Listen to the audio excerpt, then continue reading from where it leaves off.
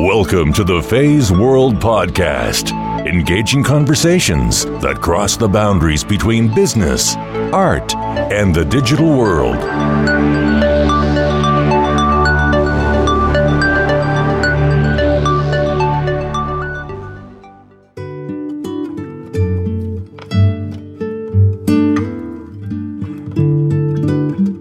I have no idea how I describe myself these days. To be honest, it had to simplify our lives, and I'm not interested in a lot of things that I used to do. So subsequently, we don't spend the money in the same way that we used to do. My life has changed, and basically lifestyle and cycles have changed based around, just living a more natural life. And I think, the greatest thing I've ever wanted in my life is freedom. And I didn't realize how to create that, but it's come at a cost.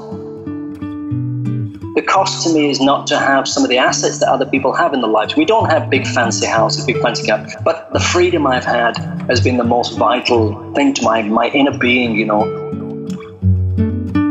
I can do what I like, when I want, in whatever way I want. I have freedom, and I have creativity, and I have inspiration. Those energies are amazingly powerful forces to do things fast, because once our energy increases, our ideas increases. And that then gives us the impetus to do something.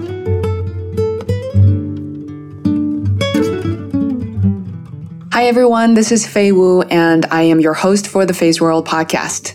Phase World Podcast has been a passion project of mine since October 2014. Since then, we released 76 episodes, over 20,000 downloads, and listeners from over 40 countries. While these stats aren't impressive by any stretch of imagination in the podcast world, they helped me tremendously, even in establishing my company Phase World Inc. at the beginning of 2016. Every week, I discover a sung or unsung hero, and I love talking to people who are just below the radar. Hearing their stories, living through their experiences vicariously, have been such a treat and highlight of my week, every week. Well, today I have the pleasure to welcome David Anthony, a veteran IT and SEO expert who founded companies, worked around the globe before he settled down in northern Philippines. He and his partner opened up an organic farm called Happy House Farm, and that has welcomed hundreds of visitors from around the world. Their message and business model? Just relax and hang out in our nature-abundant organic farm, combined with a lifestyle program where I help out casually on the farm as you feel. David welcomes guests to be part of his family. There's a lot to do, he tells me. Nature walks, relax, fish at the farm, have a massage, walk to the beach and get lost on purpose, catch a fish and have barbecue, learn about organics. All the meals are provided as part of the experience. Think organic smoothies, fresh veggies, beans, fruit-based meals. I invited David to describe in great details about the types of fruits that grow on his farm.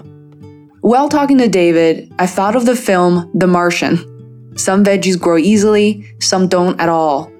So to balance a healthy meal, David has a lot to figure out: what to grow, how to grow them, and keep them fresh.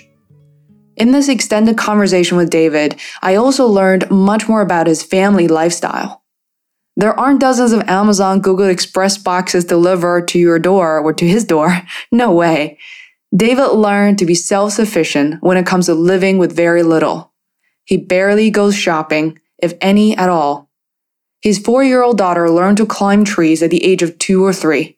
She's very strong, focused, loves an adventure, loves trying new things without feeling scared like most kids are conditioned to be in big cities. What a refreshing way of living a life I had never imagined. David closes our interview with gratitude and how he thinks one should respond and react when facing challenges, and even the fear of losing loved ones. I hope you enjoy this heartfelt conversation. Links, tools, and resources are available right from our blog, phaseworld.com. Without further ado, please welcome David Anthony to the Phase World Podcast.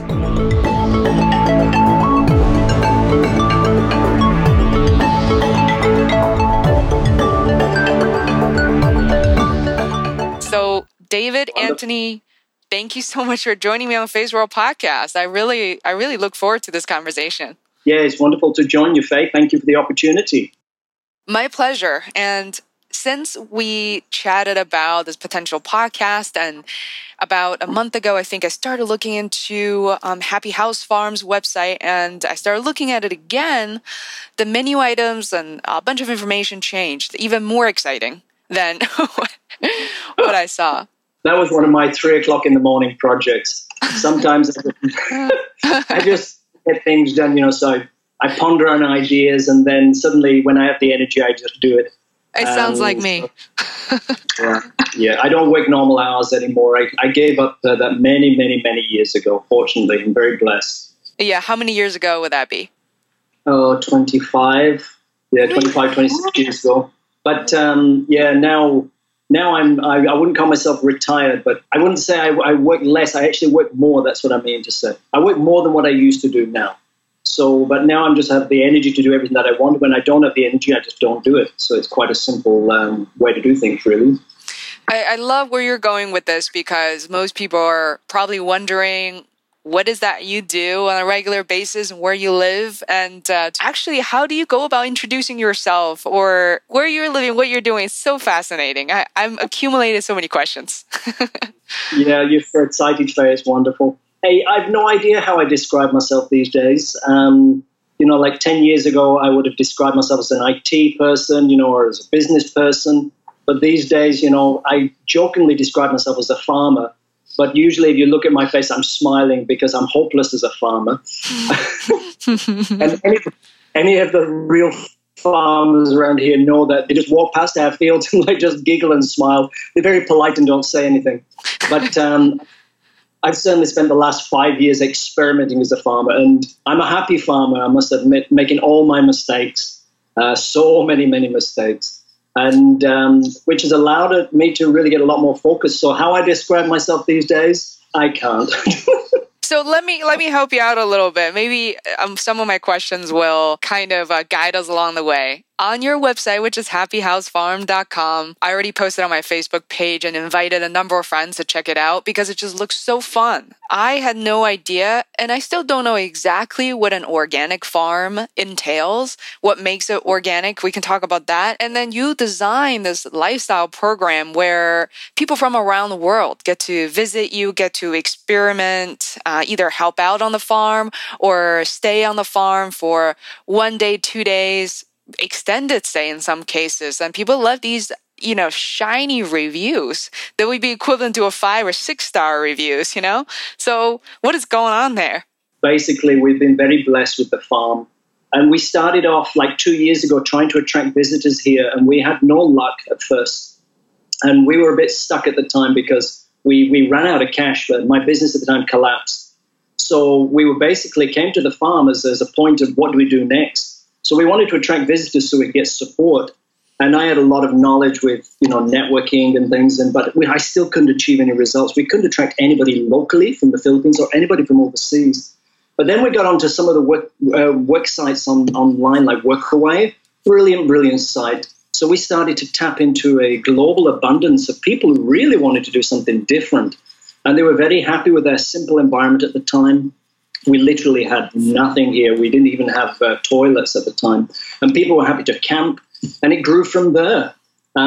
So now I get on average about 2 inquiries a day, and basically just to come to the farm. And we've changed a little because we do charge a small amount for most people, because a lot of people don't really want to work, to be honest, Faye. They want to come and enjoy the farm, which is great, which is what we want to do. But of course, we have to cover our costs for things, and we want to offer a great opportunity and experience here. We don't charge a lot. It's about $8 a day. And that just covers the food and accommodation, and then people can help out as you like. But we do offer workspaces where people can come 100% and help out. We have a couple of those every month, and we get some great people coming. We've had people from everywhere. I've had to look up on the internet with my daughter where some of the places are, like some of the South American places, and I didn't even know where they are. I sort of heard the name, but I wasn't quite sure where they are. So we've had some great people here, and we've been very blessed. And on average, we've probably had just over 200 people over the last couple of years visiting from overseas. Wow. And probably And about the same locally, but locally has been very slow because we're still a new concept in the Philippines, Faye. Mm-hmm. Organics is like something new and exciting here, where the rest of the world, it's like old hat. It's like, it's what you expect from, if you want healthy food, you've got to go and eat organic. Where here, people don't really understand even what organic is. So it's a new venture for people. We're getting a lot of excited local people coming now. So we're getting excited. That's why we've changed the site. That's what you saw the other day, to really be attractive to local people and to make it simple and easy for them to come and visit us. There's so many elements, like you said, that I find conceptually very familiar because, living in the U.S. and where I am based is in Boston, where organic farming and kind of organic food has been around for a while, but not nearly as a really kind of household terms compared to a state such as Portland, Oregon. When I visited Portland, and I mentioned this to you before, where everything is organic, and I was so in love with the food. I had no idea what it meant really, but every restaurant that we went to in Portland, Oregon was organic, including, the ketchup and mustard on the table, and everything was delicious. So when I saw the website and I started reading about what you get to include, $8 or some of the more lifestyle programs, that the descriptions really resonated with me. And even I think skill-wise, you're encouraging people to learn how to make a family meal with no meat under 10 minutes. I mean, how is that even possible? What are you guys making for your guests? Very simple food, very simple, but very yummy. It's amazing what you can actually do, especially when you got simple things like, fresh vegetables out of the garden, and you don't have to walk too far. You don't have to go shopping to buy stuff. You just go into your garden and shop in your garden. Yeah. It's such an amazing experience. So you can knock a salad together in like 4 to 5 minutes. You send the kids off running. We have lots of local kids come up here. We send them off to the garden, go collect everything. You just wash it, clean it, so you've got half of your meal done there already. And then so many other things. We tend to do a lot of Asian dishes because of the two ladies who do the cooking here, and Carol, my partner, she's Filipina. So, but I like the Western food as well. So they often make sure to look after me, otherwise I go too skinny. So is everybody in the house basically vegetarian at this point? Well, we don't actually use the word vegetarian here. A lot of guests come here who actually are vegetarian. They're attracted because of that. And we actually don't use that word, because I stopped using that word many, many years ago, mainly because it's like a box. And people who use that word often tend to jump in a box and close the lid. And closing the lid to the rest of the world and other people's ideas and other people's needs. So really, I just say these days that we don't eat meat. And we do eat a little bit of fish. So fish is our main thing. We just actually created a fish pond here on the farm, so we can have our own organic fish and we can catch them. Guests can come here and catch it themselves now. We basically eat fish and that's it. We don't cook meat here. We don't have any animals here that we keep for food. And we don't cook meat, as in non-fish food here. Yeah, all our meals tend to be plant-based, and I just love it because that's what my body needs. As you saw, I'm a little slim boy, but I'm slim, fast, and mean, When I walk across... How big is this entire farm area? Because you have guests, 200 people is quite a bit for the past 2 years. How do you get to feed all of them? I mean, how do you even feed yourself? That you have to grow a lot of plants, I would assume, right? Well, sort of. We've got 1.2 hectares, which I don't know what you guys work. I think you're working in acres. It's 12,000 square meters. I think that's around 3 acres. I'm not good with conversions. I have to go and scoot into my Google thing. So it's around 3 acres, which is 12,000 square meters here. So in terms of size, it's actually quite a large size for a little hobbyist farm for us, which provides our own needs, because we're not a commercially produced farm. But commercially, it's actually just about commercially viable for this size of farm. So we're not commercially creating. So all the food that does get created here basically goes to us and our neighbors. We do a lot of trading. So we had a papaya tree drop down 2 days ago in the storm. So now we've got a lot of green papaya. So when our next neighbors come in, they'll be walking away with 2 kilos each of green papayas. Each one's about 2 kilos each. That's why the tree fell over. It was too heavy. So then they go and make green papaya pickle from that. So, we're eating lots of different things that are quite unusual, and also very local. Like we eat the trees here. I joke with our neighbors, say, "Oh, you got no food, bro? You're eating the trees again?" Tree is called moronga. Yeah, they get used to my jokes around here. And do you eat the trees? So what type of trees are these? We eat the trees, literally. And the trees are very good for medicine. But one of the main trees here is morongai. And we're propagating it. We're also doing some interesting things, but we learned from somebody else to put dragon fruit up against the morongai tree. Oh, I love dragon fruit. A thick trunk and very strong and very stable in the storms. And morongais last for about 40 years and dragon fruit lasts for 100. So they're a good companion. Wow. And so morongai is a local tree. You'll see it a lot in Indian dishes, but they tend to eat the fruit. But what they're missing out on is the leaves. The leaves is like spinach. Wow. So we go and collect it. It snaps off the tree very easy. You don't even need to use a knife. So the tree almost sort of just gives it to you. And then we take off the little leaves, like little round leaves, and then we usually cook that in a dish. And what we're doing right now is we've just recently got a fish farm going, and we're using the morongai to feed the fish as well. We're cooking it and drying it and doing some interesting stuff. It's about, to give you one example of morongai, it's got about 20 times the vitamin A of carrots. Wow. So, that's just one thing. It's one of those superfoods, but it's sort of, we don't call it a superfood because it just grows here in our driveway and around our farm. Yeah, take it for granted.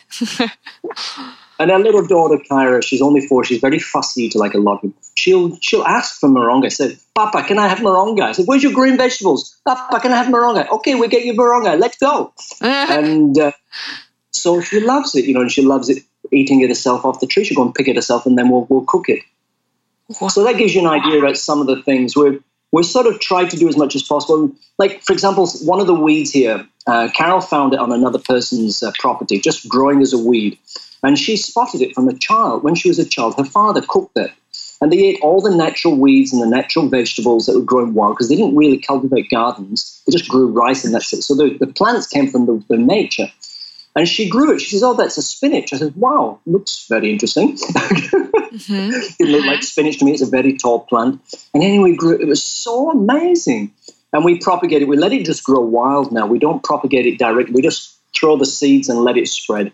So we eat that a lot as well. It's amazing. And it costs us nothing to look after, nothing to grow. So we try to do wild foods as well and just let nature deliver food to us. It does mean we've got a lot more walking, though, when we want to collect our dinner. Wow. So what else do you grow? I'm trying to note down of some variety here because it sounds to me like you haven't been to a grocery store in years. Yeah, sometimes we can't get stuff like tomatoes. Sometimes they're out of season, so don't tell everybody. But we try to grow everything we can. But we're experimenting with basically as many plants as possible. But to be honest here, we're living in an area where we have no water for 7 months of the year. And that has caused tremendous challenges for us and a bit of a strain at the beginning. But now we've got water systems in place. Basically, we work on water wealth here. So a lot of people invest money in, assets. Our asset here is water. So every year we have a major water project to build our water wealth. And basically we've now done a lot more work in terms of water tanks. We've just got a fish pond in, that's a water system plus a food system. So we've got basically more holding water on the property now. So we can grow more through those 7 months of very dry rain. That's literally no rain, as in 2 millimeters of rain in 7 months. So it's really desert conditions. I think we have one picture on our website, and I took it and I was shocked how dry it looked. This was only a couple of years ago. This is just for down the road. So that's in the dry season, but it's beautiful then because it's so dry and warm. But now we've got the water, we can grow so much more all year round. But we've been experimenting with some new things that are, for you, are not new, which is chickpeas. Chickpeas growing here is not being heard of. And so that's one of the things we want to grow here. Lentils. Lentils are so popular everywhere, but to grow them here, nobody grows them here. So we're experimenting to try to get them growing. We've been successful in small tests with both of those. So some of your common foods are actually totally uncommon here. We have to buy them from Singapore or Manila, just chickpeas. It's such a simple food. Isn't it fascinating? What seemed totally normal that it doesn't even cross your mind elsewhere in the world, and then you're trying to grow it for the first time. Yeah, trying to incorporate into what you plant. It's so incredible. So what we're focusing on now is getting some of the things that we've not been experimenting with, like herbs and flowers. So, for example, we don't even have calendula on the property. Now, calendula is an organic flower. Mm-hmm. It's very good for bugs and so on. But we haven't been growing it because we've had so much focus on other things. So now what we're doing is looking at some of the companion plants, herbs, and sunflowers. We love to see the sunflowers around. So those type of things, plus all your regular things like aubergines. And do you call them aubergine or eggplant? Eggplant. I'm not sure. So we've got eggplant. We have pumpkins, Faye.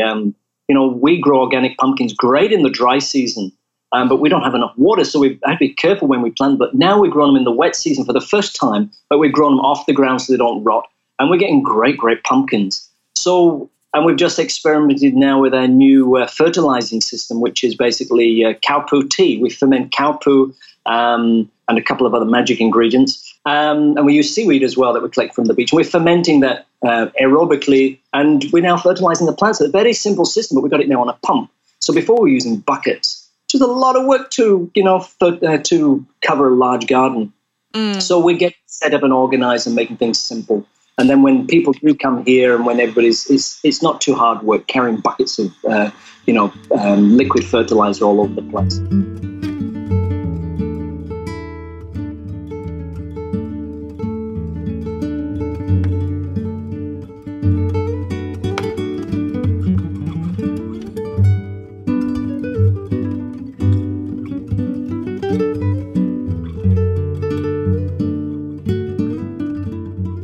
I think it's amazing what you have learned, and I feel like you've taken me in a way. It's like underwater. I feel like I'm so deep in the ocean, like playing with the different marine animals.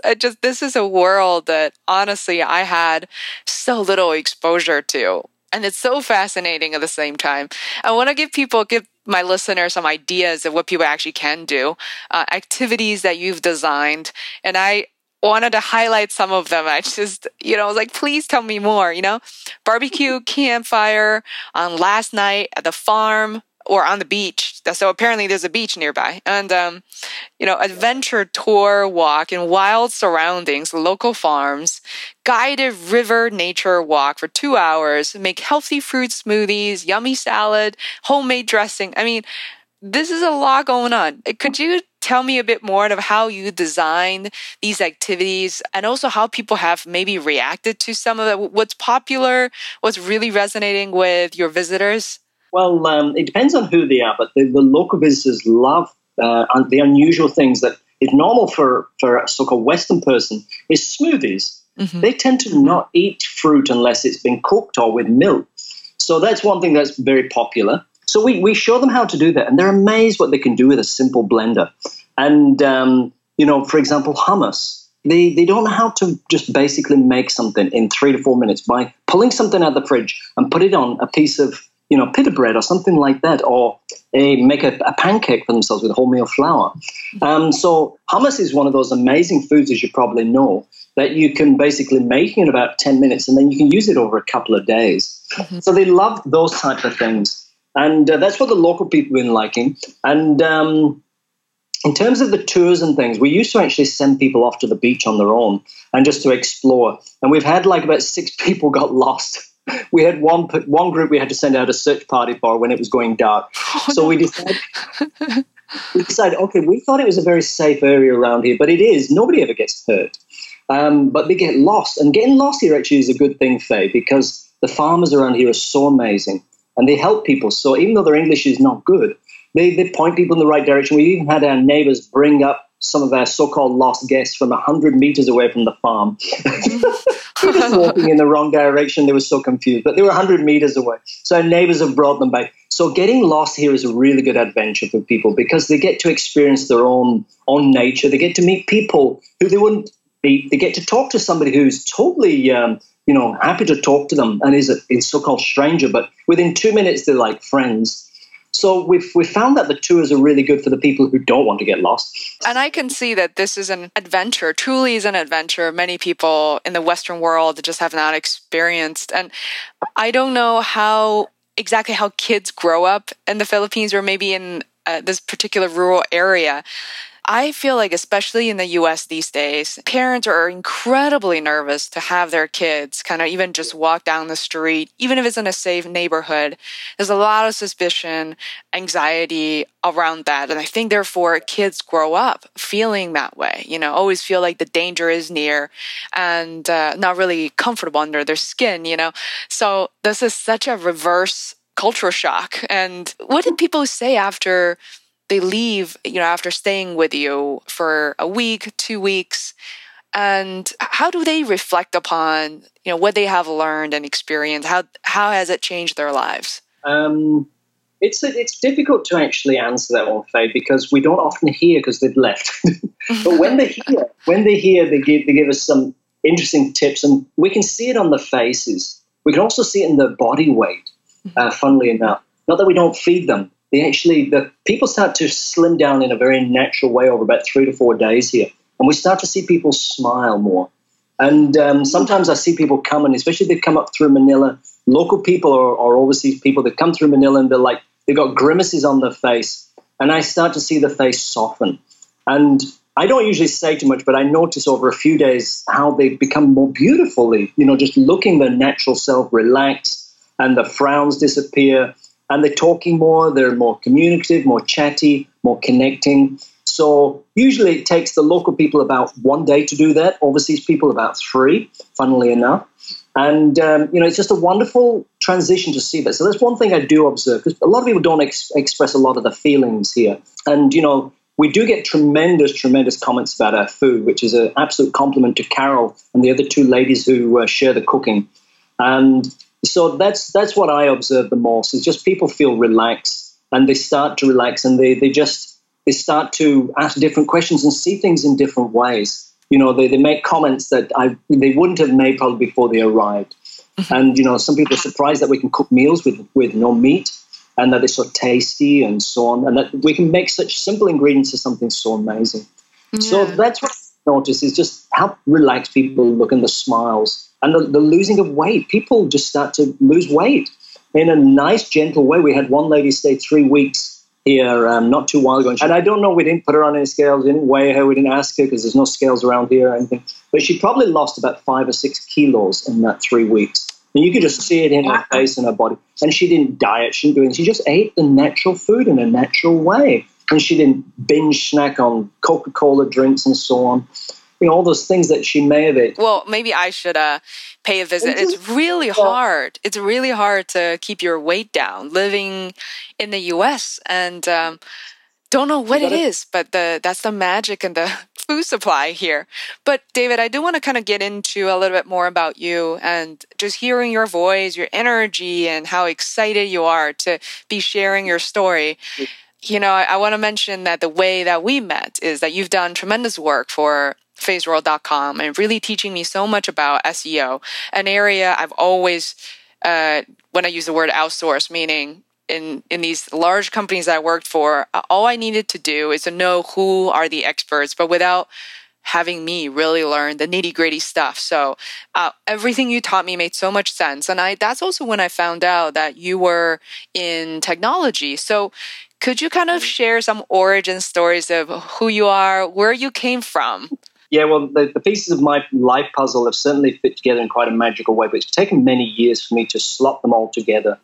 I'm an IT person historically. I started off when I was 16 years old in an IT job, computer programming, back when floppy disks didn't exist, and a computer was actually the size of, it was probably around 15 square meters. Just that was the computer. Wow. So that's when I started off, and I moved through that into self-employed, then went traveling and so on. And then eventually I started getting into business. And I've always done IT, so I started off with some IT businesses. But then I got into food, and because I've always had a passion with food and healthy organic food and meat-free food. That's been always a passion of mine. So I created a business with my now ex-partner. It's probably 12 years ago in New Zealand that has sort of grew into a company called Bouncing Olive, which transferred to Australia. So I got into a lot of food stuff there, but I still kept the background of IT because in that business I was doing IT. That business transformed completely. We sold it, and it transformed into an intellectual property company that's called Buy One, Give One, B1G1, and which now basically partners charities along with businesses globally. I'm not part of that now, but basically I was part of that for the first 4 or 5 years of that initial project. So from there, I went back into IT, which is basically where I've made all my money. I've never made money in food. I've never made money in any of my ventures except IT. I'm pretty good at it. So I went back to IT and created a search engine optimization company in Singapore. I ran that for four years, and then unfortunately it started to demise because of Google's change of algorithms, and a lot of our customers were jumping up and down saying, why am I ranking no good? Why am I ranking no good? They were all Singaporean clients, by the way. So basically with that change around, the company, I decided to actually close it in the end before it went bankrupt. I've never gone bankrupt, but I get a bit smart. I tend to sort things out beforehand. So I decided to close that down. And it was a sad decision, but it wasn't going. We were struggling with cash flow. A lot of clients weren't paying the regular commitments that were on contract because they were expecting us to do miracles beyond Google. So I realized my mistakes of basically creating a company around somebody else's company instead of having something unique that we can deliver 100% to. It was a big company mistake, and I paid for it dearly and cost us a lot of money. And basically when that closed down, we decided, what do we do? And that's how we moved to our farm. We had the farm there, but all it had was electricity, water, and a bamboo hut. And literally there was nothing else. We had power that we put in ourselves. We literally ran a 1/4 mile power cable with 5 poles and put all the power poles in. And we literally dug our own well. So we decided to build the Happy House Farm then and develop it into a center. But we didn't really know what to do with it. So that probably fits some of the pieces together. So in the last 18 years, I've created 9 companies. During that time, I've had a lot of fun with companies. And now I thought I'd become a farmer. And I think you mentioned that you founded companies in New Zealand. And I think we also talked about the fact that you lived in the UK and Australia as well. Yeah, that's right. I've moved around a little. I've actually created 9 companies in six different countries. So 9 companies in 6 different countries. I can't get it right. I've tended to move around based on what I've wanted to do and what I've wanted to achieve. And sometimes those moves have been an organic move, and sometimes they've been, so a natural part of the progression of the business. That's what I mean by organic. And sometimes they've been very intuitive move. So I moved, for example, from Australia to Singapore based purely on intuition, purely on instinct. So some of the things that I've done have been quite unusual and quite different. So I've had many years in business. And now what I'm doing, I do a bit of, the way we met, I'm doing a bit of work online basically to create cash flow for the business, for the project here, for our business here. Mm-hmm. It's actually not easy creating an organic project here. And we're doing quite well now. We're getting a lot of context, but it's a slow growing situation. Things are now happening and we're getting local people coming. We had groups of 10 people come, a couple of weeks ago. And then before that, we had, I think somebody wanted to bring 30 people here with emailed us. So we're getting a lot of interest here, which is great. And that's why we're setting up the infrastructure. We've got good accommodation now. And now we're doing the tourism thing to actually take us to the next step, which is more focus on education. Organic tourism is something that interests people because it's at the bottom level, as in the first rung of the ladder when they get interested in the environment and natural heating. So we can start attracting people at that level who are excited to come to a farm, bring the kids and have fun. Yeah. So now I have maybe a couple of questions there. Is kind of give people a sense of how much on average, to sustain a family of 3 in this case, and living in the rural area, what is the sort of the average household income that would pertain a relatively comfortable life? That's a great question about the economics here because basically when we first came here, it was a big shock to us. But for an average family here in our village, like my neighbor here, will earn or create through their farming activities around about $50 a month. So that gives you an idea how little income they have.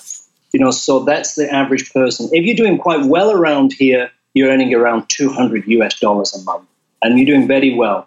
And if you go to some of the local neighbors here, they've got mud on the floors. They've got most of them got steel now because it's more practical than grass and bamboo houses.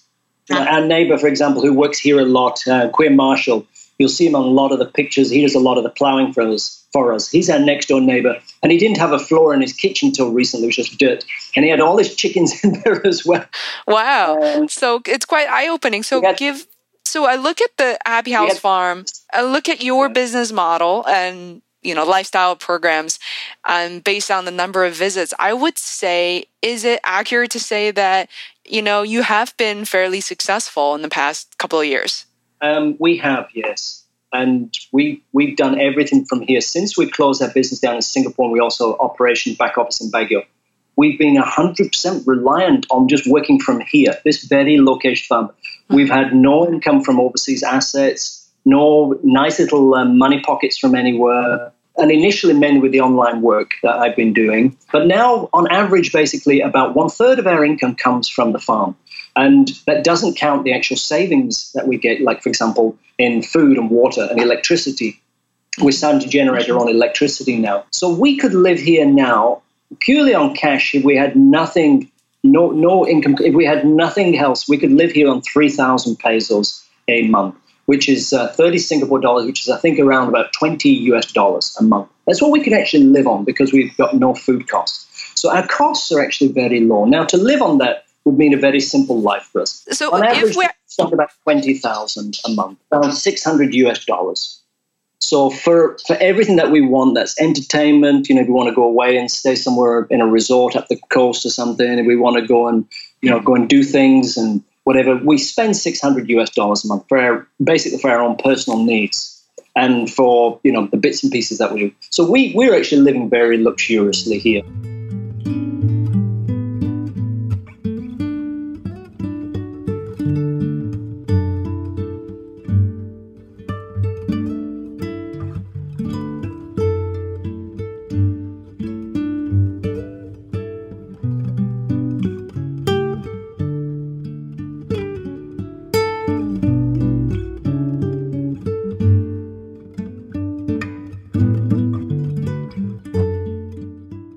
If I get it correctly, you're saying you could survive on $20 a month because you have no cost for food. But, for your lifestyle, you're saying as a family, for $600 is usually what you spent. Yeah, not 20, $60 a month. I got that wrong. Oh, so for 60. 60. So $60 is a pretty, you get to do a lot. Which is about 3,000 pesos. Sometimes I get mixed up in the conversion. I see. Yeah, I was thinking, how do you jump 30 times? Let's talk about that. So basically $60 a month we can live on here, which is around 3,000 pesos a month. That covers our basic living costs here, if we wanted to live that way. So what about, the way I live? It sounds, in a way, a little crazy, right? I'm plugged into eBay, Amazon, and I'm next door to all these stores and these streets filled with these fashion brands and bookstores and all of that, right? So this is a lifestyle I'm so accustomed to for so long. So how do you guys kind of fulfill some of the needs and things you can outgrow, like things you have to go to a shopping mall for, shipping? I don't know what you would get by. I order everything from Amazon, so. That's a good plug for Amazon. Basically, we started to get a little bit of stuff from overseas using online shopping like Alibaba Express and things because we just can't get them. We go to Singapore once a year. I used to go every month when I was running the company, my last company, but now we go about once a year. So when we do that, we bring back a ton of dried foods, That tends to be how we stockpile some of our things. But most of the time, we just live with local things here. And we don't miss the shopping malls, Faye, one bit, I tell you. I was in San Fernando yesterday doing some shopping for a water pump. And, so going around all the shops and everything is like, wow, it's so nice to be just in nature and just, away from that type of thing. You save a lot of money being away from, all those distractions. And once you do go back to them, to be honest, I don't personally want them, I'm not interested in a lot of things that I used to do. So subsequently, we don't spend the money in the same way that we used to do. And I'd go and sit in a coffee shop for half a day, and I'd spend probably, $20 on coffee alone. Just sitting in a coffee shop. I used to do that so often in Singapore. On beer, I used to spend, by just buying 2 bottles of beer, cost an absolute fortune over a month. So those things, have all changed for us. And to be honest, we have had to simplify our lives. And for the first year, it was actually quite difficult living here all the time because it's very quiet. You have the bees, you have the cicadas at nighttime, you have the buzzing fireflies. So, but now I've actually got used to it. I go to bed early, so that's why often I wake up at 3 o'clock in the morning. Sometimes I go to bed at 7 o'clock at night. And it goes dark, I'm feeling tired, I just sleep. And then I might wake up at 1 or 2 o'clock in the morning, I'll start working. So my life has changed, and basically lifestyle and cycles have changed based around, just living a more natural life. So normally I wake up with the sun and I go to bed shortly after the sun goes down. And it's lovely, and I feel so rejuvenated every day. I don't feel exhausted. So in comparison to your previous lifestyle, because I don't think I have too clear of a picture of where you came from, do you remember a time and a place where you had an office job? Could you give me a little bit of what that was like for you so people can see the contrast? Okay, well, the last time I had an office job where I was paid as an employee was probably 20 odd years ago. So basically, I used to be a corporate trainer, an IT trainer. Mm-hmm. That was in New Zealand. So that's another jump. Done so many different things. I forget what some of the things I've done. And, that was a regular job. Started at 9 o'clock, finished at 5 o'clock, and did that for 6 years. And it was a great, enjoyable lifestyle. So, the jump from that to now, there's no comparison. And I think, the greatest thing I've ever wanted in my life is freedom. And I didn't realize how to create that, but it's come at a cost. The cost to me is not to have some of the assets that other people have in their lives. We don't have big fancy houses, big fancy cars. We don't have $20 million in the bank, and I should have with the amount of work I've done. But the freedom I've had has been the most vital thing to my inner being, I can do what I like, when I want, in whatever way I want. So I have the resources now and the means to create whatever I want. And if I don't have it right now, I can create it within 1 to 2 weeks. So if I want to go off to America right now, I don't have the resources to do that. I would create it in 1 week, and I'd be in America the week later. So I can do things now in my life that I couldn't do before, but I don't have a massive asset base. I don't have things, but I have freedom, and that gives me power. And I have creativity, and I have inspiration. So those energies are amazingly powerful forces to do things fast. And I really feel for people who do have a job. And it's a hard thing when you're doing something that you don't love to do. And when I don't love something, I stop doing it right away. Within 1 to 2 minutes, I just stop. I might come back later, 10 minutes later, because I suddenly love doing it again. 10 minutes later, because I've had a break. I just do what I feel to do, and I follow my own energy flow. And that's powerful in my life. That's really a luxury. I agree, because, there are times since I left my job and I find myself working on the podcast, my projects, books I want to write, paintings I want to draw. And there are times where I'm so taken by the energy. It's almost like meditation for me that I forget to eat, forget to drink.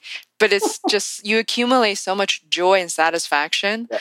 It is almost like a spiritual satisfaction in this case. It's fascinating to kind of exchange that with you. And I also do feel for people who hold on to incredibly stressful jobs without a good reason sometimes. Is that something they do to prove to themselves, their families, their friends? But I really like this exchange. So what are some of the tips for how someone could begin to minimize their lifestyle? Potentially not to the level of lifestyle that you're living in, but how should people go about it?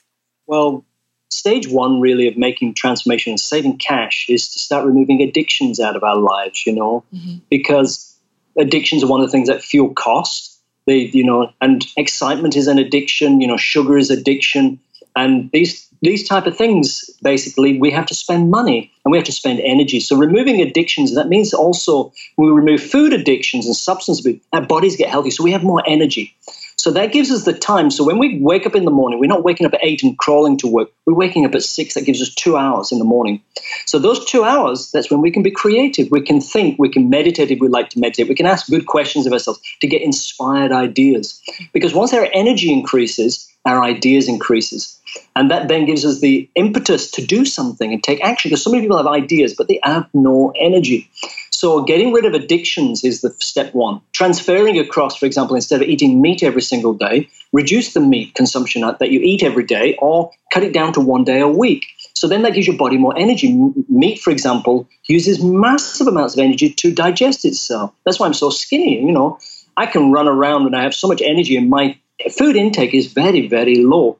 But my body weight is stable and I'm strong. So removing addictions is one first step, and that gives you time and energy because you wake up earlier. And if you've got a job, then you can start being inspired about what you love to do. Asking yourself the question every morning we wake up, what would I love to do? If I didn't do that, what would I love to do? I don't love that. what would I love to do? Or how could I love doing more what I love? What I'm doing now, how could I love it more? So two different questions. What can I do different? Or how can I love what I'm doing more? Because sometimes our next step is right underneath our nose. For example, with this farm, I was thinking about doing some other ventures in Manila and doing some business projects again. But I realized that, no, this farm project is under our nose here. If we focus on it carefully, it will deliver results that we want and will attract people. I don't need to go anywhere. If I want to share anything I want, I can share them from the kitchen table, you know. And to connect with people. It's almost like your version of, it's almost like not interviewing people per se, but you get to connect with people around the world. I mean, you attract them there. They must volunteer to be in your presence. It's kind of interesting. And often they pay us. If not, they provide the labor, which they love doing, and it's a win-win situation. Everybody wins, and everything runs, and it's the magic.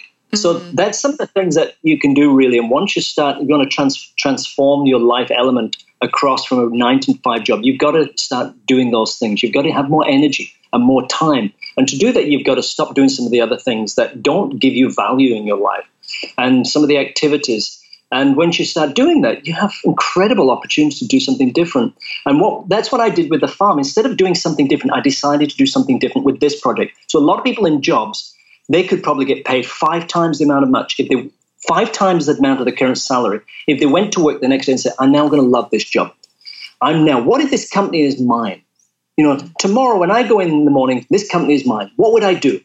What would I think? What would I say if this company belongs to me? What would I say if I really love this company and it's the best thing that ever happened? I'm really so proud of this company. What would I do? And guess what? Your bosses will wake up very fast to that. They'll see it in an amazing way. They'll see the energy change and people start making comments, say, oh, what happened? What's happening in your life? Why are you doing this? And then you'll start getting promotions and you'll start getting opportunities. And if you're in the right place, then you might get some amazing opportunities. If not, you might then move to another company where you get amazing opportunities given to you. But when your energy increases, people notice. And energy is what drives life. And a lot of people don't realize that. So they allow their energy to drain, mainly with things like coffee and Coca-Cola and simple things that they can do something different with. They can have a herbal tea instead of coffee. You know, instead of 5 coffees a day, drink 4 coffees a day tomorrow and drink a lemongrass tea.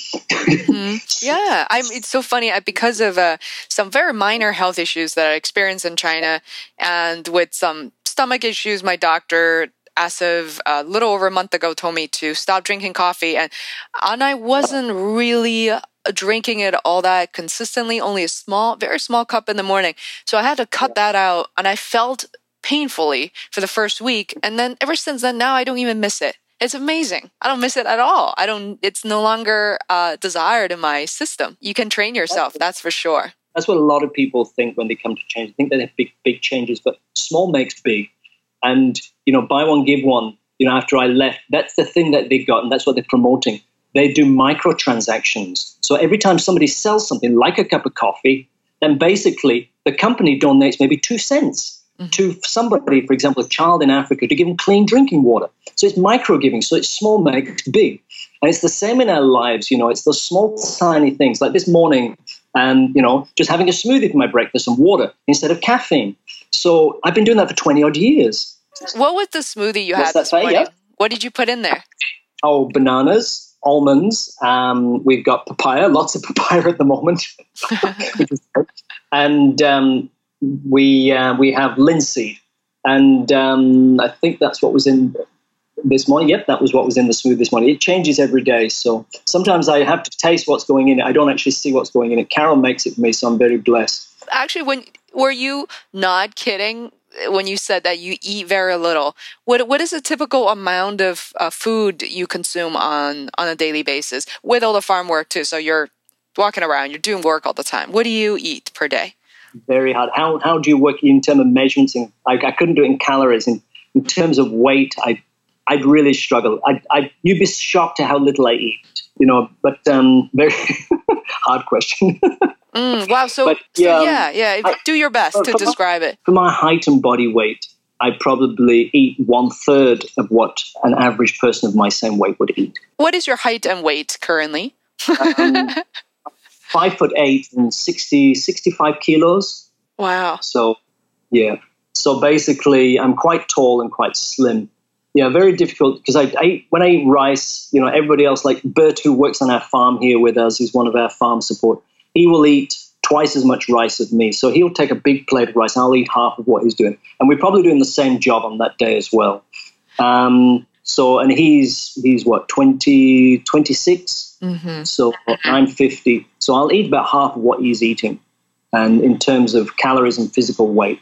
And what I tend to eat that other people don't eat is fresh vegetables. Everybody else here they don't eat raw foods. Mm-hmm. Everything's cooked. The Filipino diet is cooked.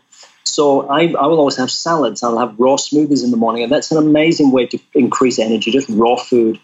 We're building a dryer at the moment, and in the not too distant future we'll be growing our own spirulina. So those type of foods and we'll dry them guys. So when you get those foods into your diet on a regular basis, they're power foods. So your physical calorie input can drop. And that's what a lot of people don't realize, that food is not about calories, it's about quality. Mm-hmm. Your body has, like an apistat in the brain, which actually switches off when the nutrient level has actually been reached. So when you eat denatured foods and white processed foods and white bread, white rice, the apistat doesn't switch off. It says, hey, boy, I knocked out the nutrients. I need nutrients. So you throw more calories into your mouth because it's looking for the nutrients, because there's so little in the foods that are processed. So I eat real food, organic food. So I don't need to eat as much. So I never have a weight problem, ever. My challenge is if I work too hard, I lose weight. Mm. So I have to be careful of not working too many hours on a regular basis. If I work 6 hours every day, I lose weight. No matter how much I eat, I cannot sustain my weight. So it's not healthy for me. I try to work around 4 hours a day maximum on the farm because it's hot and my body constitution is not designed for this environment. So, because I can't eat enough to keep up with my calorie burning. So I lose weight, but I don't feel loss in energy. I actually have more energy, but, it's just the way my body works. So basically, that's the trick, is higher quality foods, and less, heavy foods and less meat. Meat consumption is one of the heaviest things you can take into your body. Mm. And then from white rice to brown rice, just buy a rice cooker. It's very easy to cook. Mm-hmm. Yeah. You press 2 buttons instead of 1. It's very easy. And those small changes, make a big difference. So quality of nutrients. So that gives you an idea in terms, I can't really say how much I eat. Right. But it's about half what the other people around here who are doing the same work as me eat. Yeah, I think people in the U.S. in particular have to work a lot harder because it's not, organic food is not always accessible. And also they are also much more expensive. So, but I think the majority of the population, I would say, are definitely trying to work very hard towards a healthy living, including incorporating fitness, meditation, and such. Yeah, so this is really fascinating, David. So for people to learn a little more about you, your farm, what's the best way to get in touch and consider a trip overseas to your lovely, happy little farm? The best way is email Faye, and basically that's david@happyhousefarm.com. And you can go through our website as well to peek at some of the pictures. And we've got a lady coming in from Malaysia in about a month. I think she's going to do some videos, so that will help people see, more of what's going on here as well, because it gives more of a visual impact because we don't have much video at the moment. So that's the best way of getting in touch with me. I'm pretty hot on email. You can go through Facebook and I pick up the messages, but usually it takes me a couple of days. And don't try to ring me. I don't pick up the phone. I work very well on email. I usually reply within a few hours. This is wonderful, David. Thank you so much for sharing your story with me. And you sound so happy when you talk about this. So I think it will be such an interesting episode for my listeners to kind of explore. And it's been great sharing some time with you as well, Faye, today. It's been a great opportunity and I've really enjoyed it. Thank you and take care. Okay, you too. Thanks. Bye-bye. Bye. To listen to more episodes of the Faze World podcast, please subscribe on iTunes or visit fazeworld.com. That is FEISWORLD, where you can find show notes, links, other tools, and resources. You can also follow me on Twitter @FazeWorld. Until next time, thanks for listening.